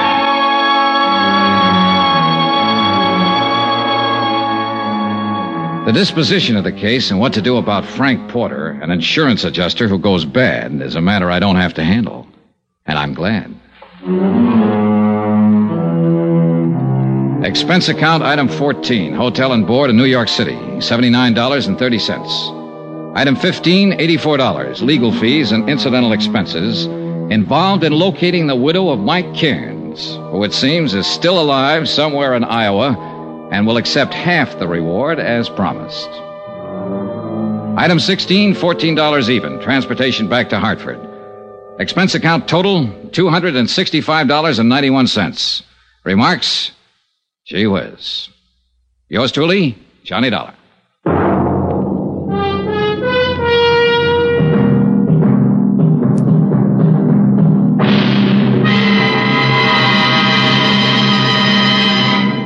Now, here's our star, Bob Bailey, to tell you about next week's story. Thanks.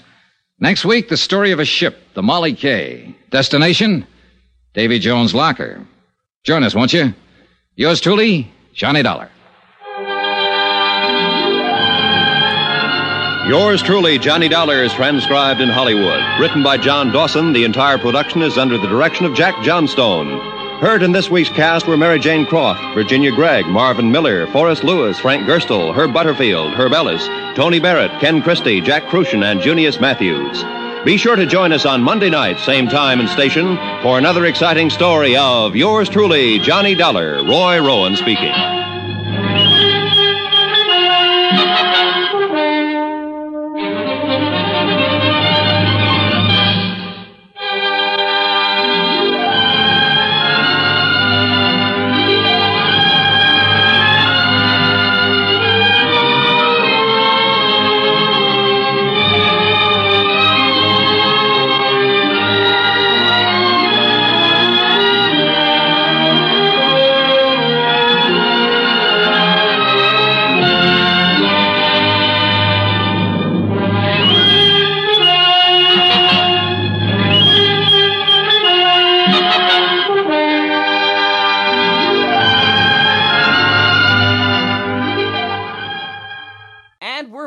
What are your thoughts, folks? Jeff, do you want to start off? Sure. I loved it. I thought the acting was wonderful. I thought the writing was great. I really liked the frame of the expense account, right? Which sounds so strange. Like let's frame it with an expense account. And some of the stuff that he put on there, like $7 for a bottle of whiskey to give to the doorman at the theater. Yeah.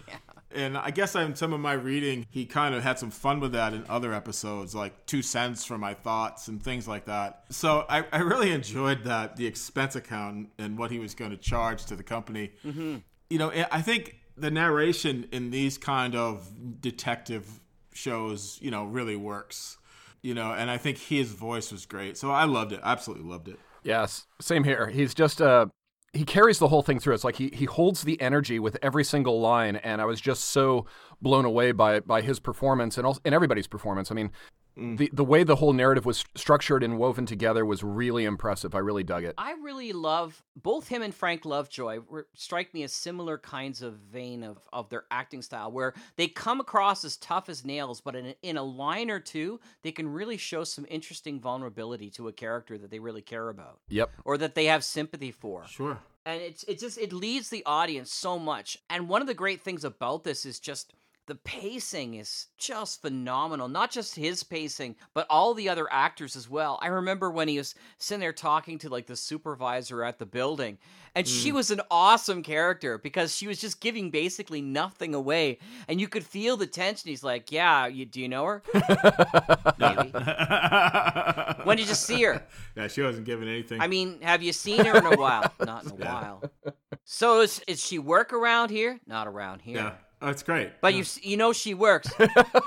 Heard she works in a library. Yeah. Where about is it? Out there somewhere, a couple of blocks. That was such a great character. That was so great. Yeah, and I think they had this is the thing, and they had some really great actors that acted in the show with them as well. And this one, if I remember correctly, it's Virginia Gregg. Oh, she did. She played the main 2 female characters in both this. She played both roles. And what a great actress for that. Oh, but fantastic. they also had some other people like Harry Bartell, which we're very familiar with at this point in this show. Why do I want some wine right now? And yeah, exactly. And Alan Reed, wow, good old Fred Flintstone himself, showed up once in a while as a stock of supporting actors too. So There was a bunch of people: Lillian Belieff, Tony Barrett, Forrest Lewis, Vic Perrin, Lawrence Dobkins, Stacey Harris. There's Howard McNear, which is a name I hear an awful lot.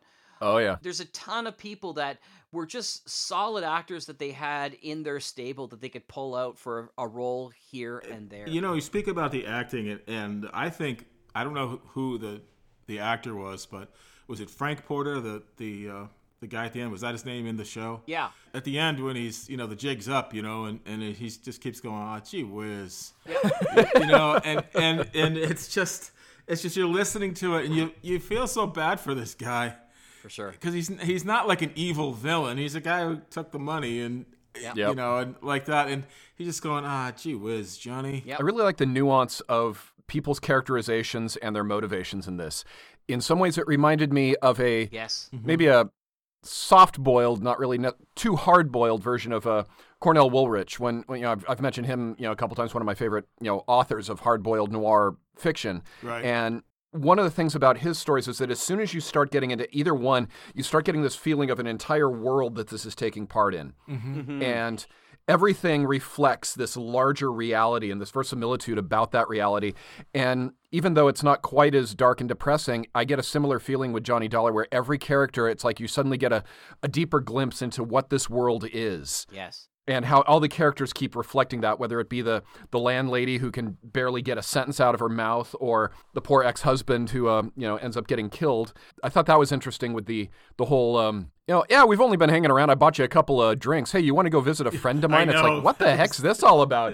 In this day and age, I'd be like, what's up, buddy? What exactly is going on here? I had the same feeling. And the fact that the guy said, yeah, I was like, okay. You're an okay guy. This sounds like a good time. Let's go do it. People were pretty bored back then. But the world just feels very real. Yeah, exactly. Yeah, they must have been. In a world without Netflix and internet, what are you going to do? Wow, let's just go for a drive. Sounds good to me, That's right. man. And, Johnny Dollar just started, so, people can't listen to that yet. Yep, So, Exactly.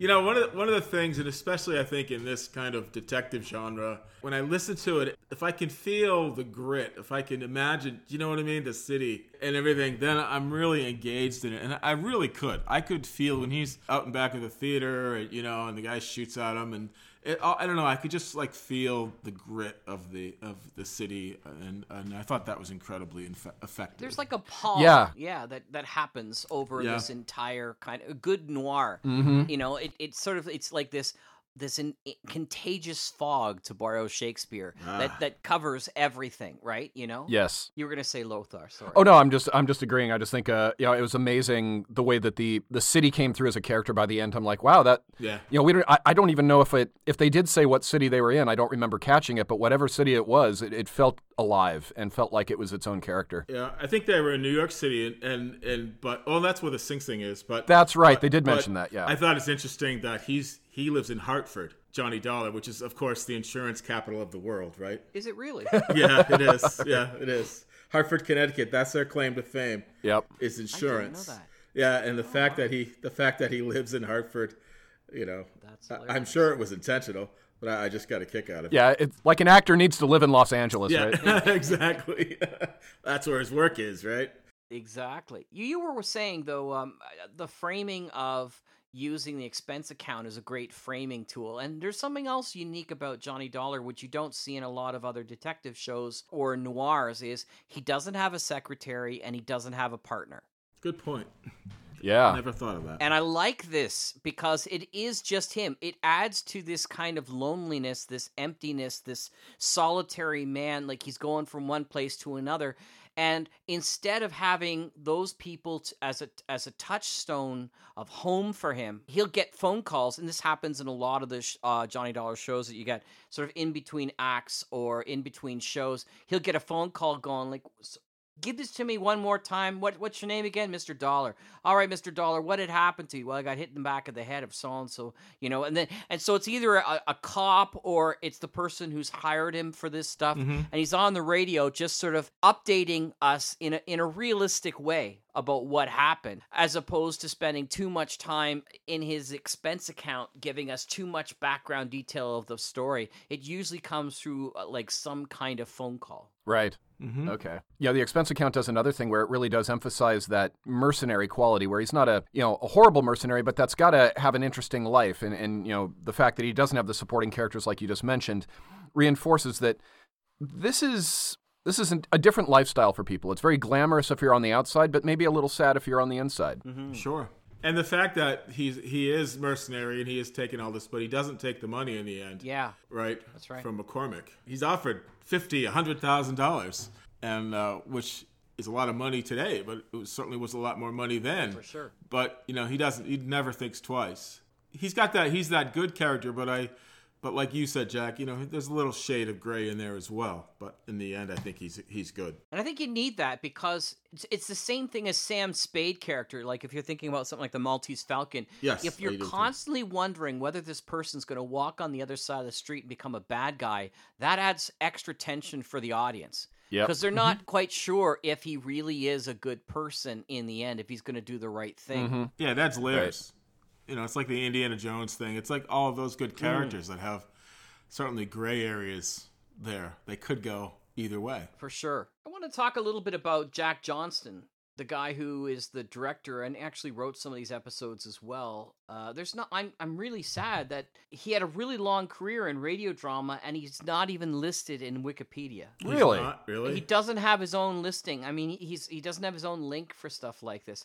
This is the guy who basically started with Buck Rogers in the 25th century in the 30s. Oh, yeah. And then he moved his way down to yours truly, Johnny Dollar, and he passed away in 91. And they did the Los Angeles Times did a nice article about him. He was doing things like hiring people for Hollywood Star Playhouse, people like Barbara Stanwyck and James Stewart. He worked with so many people throughout the years. Mm-hmm. And you think, it's so sad that this guy who has dramatized Ray Bradbury and did William Shakespeare and The Six Shooter, which is one of my favorite, and he's not recognized to this day as well he should be for what he's done. And Johnny Dollar was a real stake as one of the best audio dramas that people remember. My mom still remembers listening to yours truly, Johnny Dollar. So, oh, really? It was a really solid show. Obviously, if it went from the late 40s to 1962. Yeah. 809 episodes. There you go, with only one small hiatus in between, a year or two. But obviously was a really powerful show for him to work on it and put his name on it. So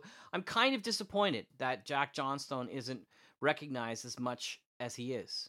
Yeah. You're going to have to start one, Jack. I will. Did you catch who wrote this particular episode? No. So it was a guy named John Dawson, which is actually a pseudonym for E. Jack Newman, who was an Edgar and Peabody award-winning American writer and producer. And he has a Wikipedia page, so there you go. But he was well known for being an incredible writer. I don't know why he took maybe at the time he didn't want to mix two places, but you'll love this. He wrote a ton of Gunsmoke. Oh. Did he really? And he also he wrote television Gunsmoke as well. Wow. He also wrote Fort Laramie in the radio, Richard Diamond, which we've talked about before. All stellar shows, amazing writing. Oh my God. Have Gun Will Travel. Yep. Oh, yeah, that's great. And in television, he wrote for Bonanza and Wagon Train and The Asphalt Jungle. These are shows that are old now. Dr. Kildare, The Untouchables. These are shows that are old now, but were really solid shows at the time. Yep. People may not recognize them, but at the time, they were really, really important. That is so cool. Something about the writing, which I really liked in retrospect. At first, I thought it was going to be hokey, because I don't know about you guys, but as soon as we heard about Iris Carter, I'm like, that's the wife that we didn't get to see. That was clear. That was telegraphed. Oh, yeah. And I'm like, get on with it. I mean, how come nobody knows this? What's going on? Blah, blah, It's blah. the same thing. And then we get the twist where really she's not the femme fatale we thought she was. And then there's a little bit of a reason as to why maybe people haven't connected the dots, because maybe the other detective kind of hushed things up a little bit. Right. Yeah. But I kept wondering, why aren't the police knowing that this Iris Carter is didn't they investigate this? Don't they know what her maiden name was? And then by the end, I'm like, okay, I buy it a little bit more, and I really like the twist on her characterization. I do too. That she wasn't the bad person. She was just trying to get her life together. Right. And I think that's good. Absolutely. And I think it goes with what you said, Jack, about just not going in with the tropes of the secretary and the partner and all that stuff. They're really going in different directions here. And like you said, Lothar, I thought the same thing. It's like, wait a minute, how come nobody knows this is the wife? But you just go with it, and you're right. It was just well done. There was little twists in the end, and you think it might be the husband, but he looks at the gun and it's still got the, the wax on it because it's never been fired. And I was like, this is good. Yeah, this is well done. And it provides a little bit more area to ponder when I'm blanking on his name. The guy who died, who was the criminal, who everybody thought that he did the crime at the beginning. Joe. Yes, Penny, thank you. Yeah. When Joe's, supposedly crying out McCormick in his sleep. Well, not only is there the whole crime element there, but we've got, is he really, pining over his lost wife that's now moved on that he'll never get again? Right. Didn't think of that till just now. Good job. Yeah, that's good. And you really feel for the husband, too. Very you much feel so. for all the characters in there, right? Because he's sitting there and he's saying, no, that's fine. I don't care. They were my wife's. If she wants to, if she stole them, she didn't steal them. They're hers to take. They're so solid because it was so important. And little lines that they throw in, like when he originally talks about the loss of the jewels. And he says, a husband hates to lose beautiful things. Yes. Right. That was such a strong telegraph, especially because he wasn't going to let Dollar see his wife right there. And it's like to the audience, we're like, oh, okay, we're getting a big clue here. Right. But not exactly in the way we think until the end when the other shoe drops and you go, oh, that's what it really means. Okay, now I get it a little bit more. Yeah. Right.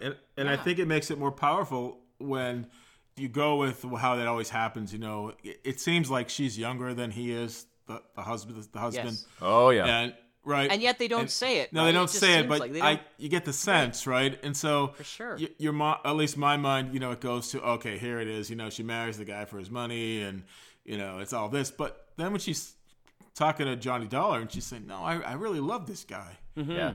So all of a sudden you're going, okay, so they just blew up another one of those tropes that always happens in these kinds of things, and well done. Well, the actor who played the husband, McCormick, was so good because he sounded older without sounding too old. It was just like, he's obviously not a young man. He may not be ancient, but... And then the subtext of, this is America again. There isn't a whole lot of old money. It's probably someone who's a self-made businessman who's raised his own fortune, which means he's not going to be super young. Right. So all that sort of like works in the background to create this without it having to be too explicit. Agreed. I just noticed too, I didn't realize this back on the E. Jack Newman for 1 second. He actually wrote a Twilight Zone episode too. Wow. He wrote The Trouble with Templeton, the Twilight Zone. Not one of the number one shows, but just being able to write for that is a huge feather in your cap. Not too many people got that chance. And something that the grisly side of me likes is the gunplay and the fact that people got hit. There was consequences. You still had the whole, it's just a flesh wound. But at the same time, Johnny passes out in between what was it 4 and 5 or 3 and 4?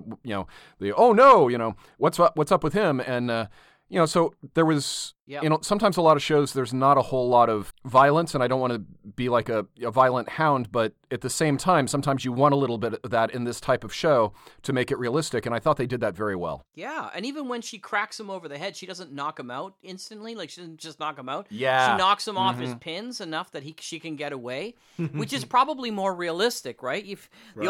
I know we expect a little bit of being knocked out and stuff like that, but somebody was telling me, like, if you get knocked out that much as a detective, you would have so much brain damage. Yeah.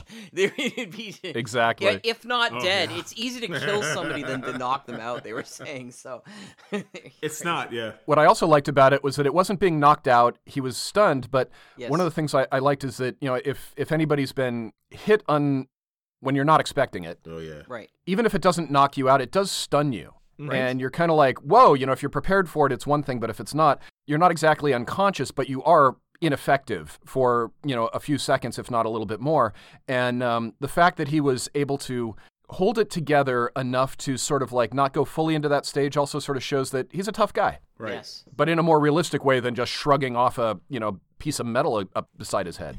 Right. Well, it's the same thing. We've talked about this before. If you devise a character who, doesn't fall down when he gets hit, I find that less interesting. Right. I think there should be some vulnerability in the character. It's just exactly. Where do you go if you can't do anything? So he gets hit, but he also, he has the wherewithal to know what kind of a gun it was too, which is pretty interesting. Well, that was one of the things that was so, made the Daredevil show on Netflix so popular with some people was the fact that it was really about just how many times he gets up. Right. It's not that he could never get knocked down. It's that this is a guy that you better kill him because he's never going to stop getting up. That's right. Yeah, that's great. I think so. It's the Indiana Jones thing again, you know, and it's just, you punch him, he falls down. He's going to get back up again, and he's going to win in the end. But still, it's fun to watch that struggle. That airplane fight scene in Raiders, it always gets me with the big guy, the big bald guy who's like the big Nazi. Punches him in the face, and his knees go weak, and he falls down, and he still can't beat him. He just ends up getting out of the way while a propeller blade takes him out. Exactly. And Harrison Ford does such a good job in that, because you can see he's scared. I mean, this huge guy's coming after you. Oh yeah. And you can see that he's not just like, oh yeah, I'll take this. You can see he's in his mind, he's going, holy shit, you know, and so it's great. It's just great. Well, we've had such a long show. I'm happy to have a shorter chat about this, because I think I wanted to talk quickly just about the format of the 5 shows. I like that because I think what happens in that, it really allows you to develop the story in like 5 acts, which is kind of cool. Yeah, the serial format's interesting. Yeah. So did you like the 15-minute, 5 parts? Here's my thing is, normally I don't care for the 15-minute format, just because I feel like it's just getting started and it ends. But when I could listen to it all 5 in a row, I loved it. And I always try to bring myself to think how it might have been to be sitting in a living room in 1955 and listening to this with your family. And it probably would have frustrated me. 15 minutes on, I got to wait till tomorrow night for 15 minutes more. But because it was so good. But so normally I don't care for the 15-minute, but because I could listen to it all as a serial, I loved it. What about you, Lothar? I have a similar reaction to serials sometime. I really appreciate it, and I want to listen to more and sort of analyze it a little bit more, because I really want to sort of dig a little deeper into it. But I like the way it was paced, and I think that's what makes a serial work or not, is the pacing of the serials. If you're just splitting it up artificially, then it's going to be frustrating. But it almost felt like each one had its own theme, at least. Yeah. Even if the plot was continuing, like I know the second to the third and the third to the fourth kind of covered over, but there was a focus on a specific type of character and a specific type of what he's investigating. So each one felt a little bit more like the chapter in a book, to where I didn't have a problem going, now's a good place to close it. I'll pick it up and read it again tomorrow. It had that similar sort of feeling. And so I thought that was very, very well done. I really like the pacing of the serial structure. And something that'd be interesting, if we ever come back to this again in a year or so to do another series, it'd be interesting to listen to some in between that and analyze it. And specifically, I'm thinking of you, Jeff, of if this is done in 5 act serials, how closely does it follow the classic Shakespearean 5-act structure, or is it doing its own thing? That'd be an interesting thing to look into. Oh, I'd love to talk about that. That would be fun. Yeah, cool. And I'm not, I think that, of course there is some question as to whether or not Shakespeare separated it up into acts, but it's certainly that way in the folio. And, and there definitely is a pattern to what was going on, especially in his earlier plays. So I think that would be a fun thing to do. Yeah. Yeah. I mean, and sometimes it's less about structure and more about cadence. And it seems like his cadence was 5 acts, whether there was an actual structure around that or not. Oh, there's no question. Yeah, it does break it. It does naturally break. And like I say, you can analyze those, especially his earlier ones, and say, okay, he's introducing characters, he's doing this, he's doing that. Like Shakespeare, a lot of times, Act 3, Scene 3 is the climax point. Yeah, because it's interesting, like things like it's different between, like A Midsummer Night's Dream, the main plot's over by the end of Act 4. Sure.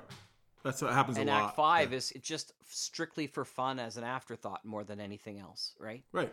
So the main thing. But it's just interesting how, opposed to that, Hamlet, on the other hand, it keeps you going right to the end, basically, right? Oh, yeah. Those tragedies. Othello's the same thing. Yes.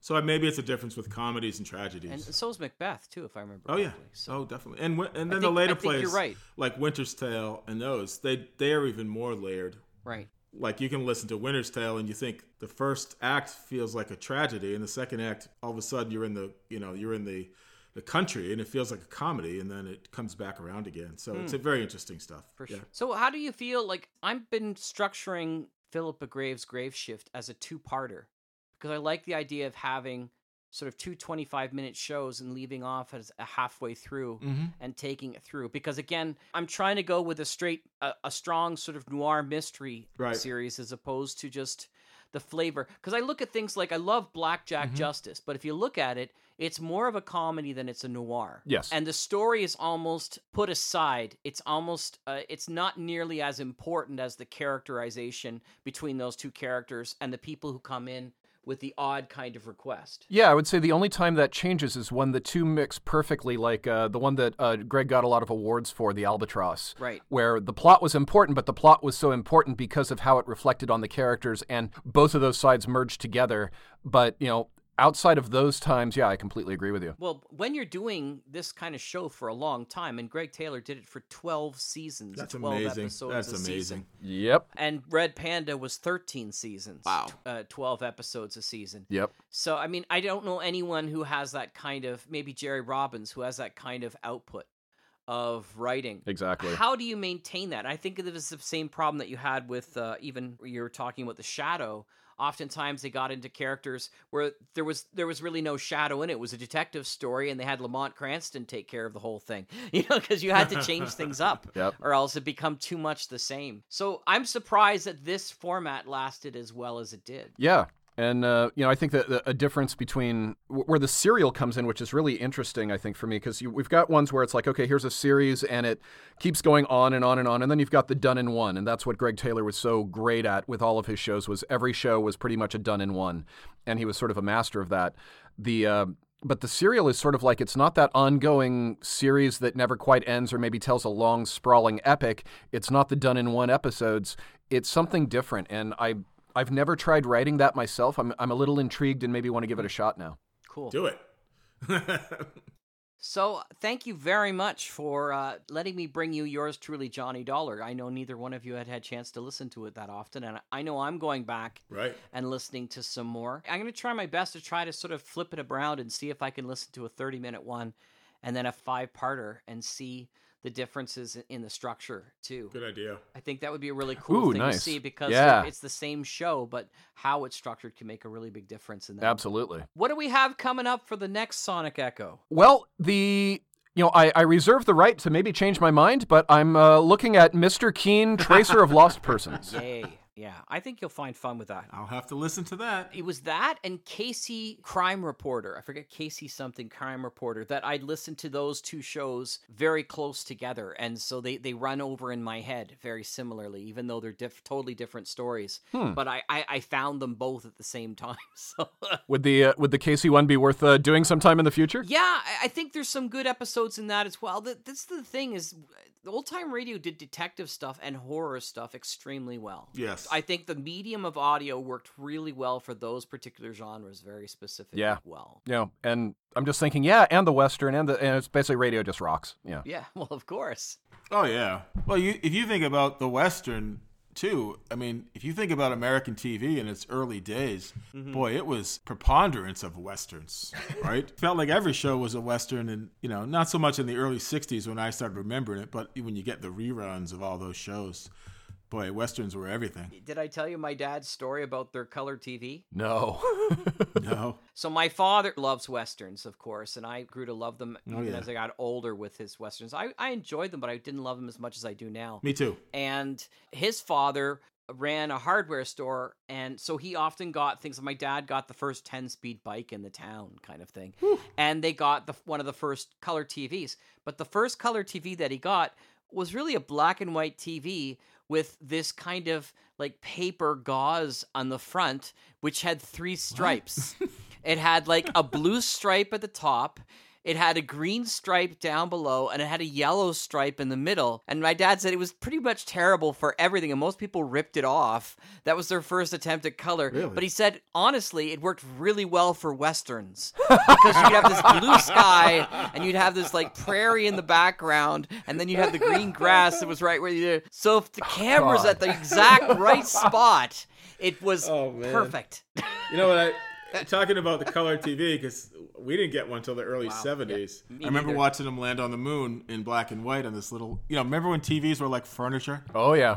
Oh, yeah. Yeah, and this little screen and this big cabinet. And I was watching a thing on Walt Disney, and they said he filmed all those Wonderful World of Color, Wonderful World of Disney shows in color, even though they were in black and white on the televisions, because he knew someday that they were going to be in color on TV and they would have a longer life. Yeah.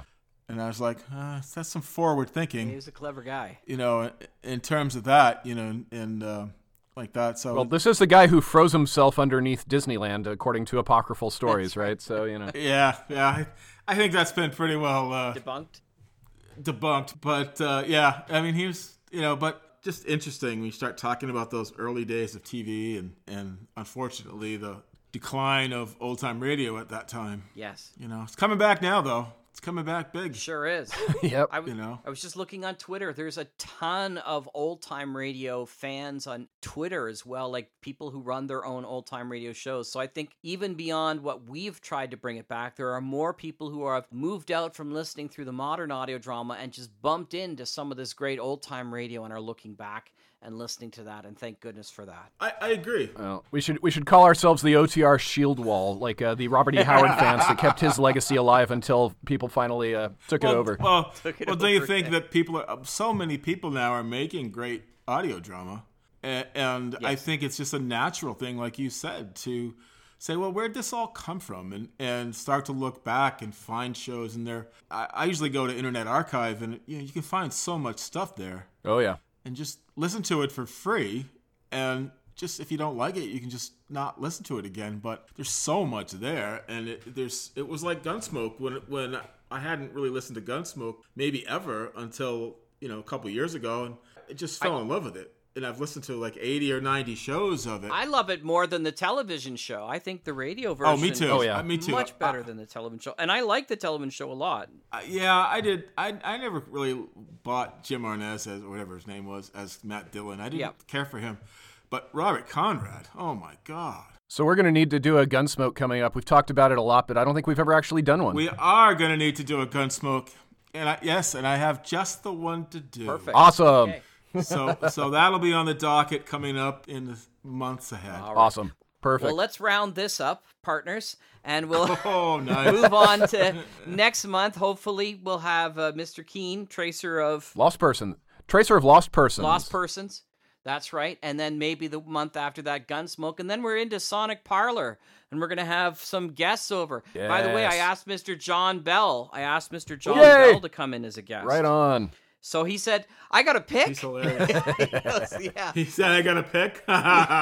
So he's going to think about it, and he'll get back to us as well. Perfect. And Lisa Michaud, she'll be doing it as well. I forget, we have a couple of others that we have lined up as well that I can't remember. We'll probably ask Pete to come back. What the heck, right? We're hoping to get Greg Taylor on the show. He seems positive, so. Yes. Oh, I'd love to have Greg Taylor. Greg will be fun, too. Yeah. He's always a very knowledgeable person, as you can imagine. Thank you so much. Thanks for coming, Jeff. You're welcome. It was fun. Say good night. And Lothar, have a great day. Thank you, and you too. And thanks again for bringing Johnny Dollar. That was awesome. Yes, it was. Thanks, brothers. We'll talk soon. Thanks, guys. Alrighty. See y'all later. Bye. Hear y'all later.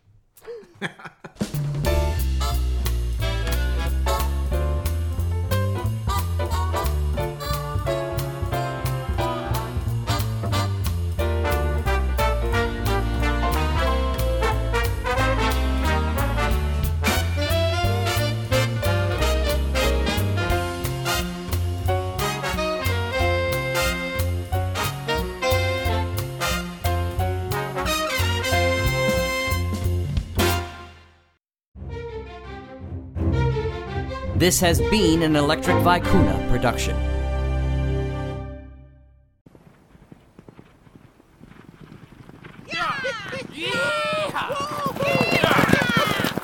Whoa! Yeah! Amigos!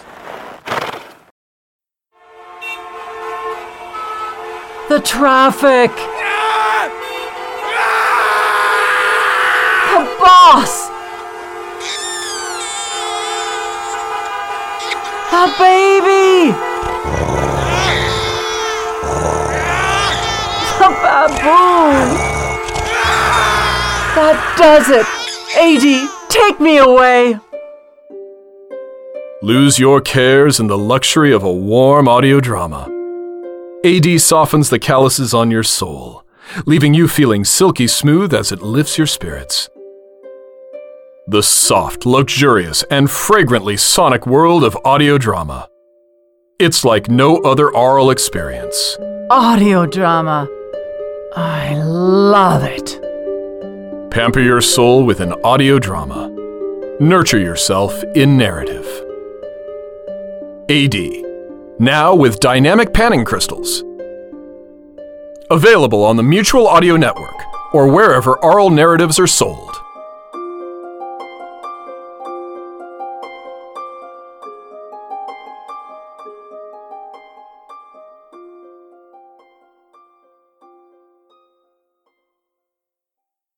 The Mutual Audio Network. Listening and imagining together.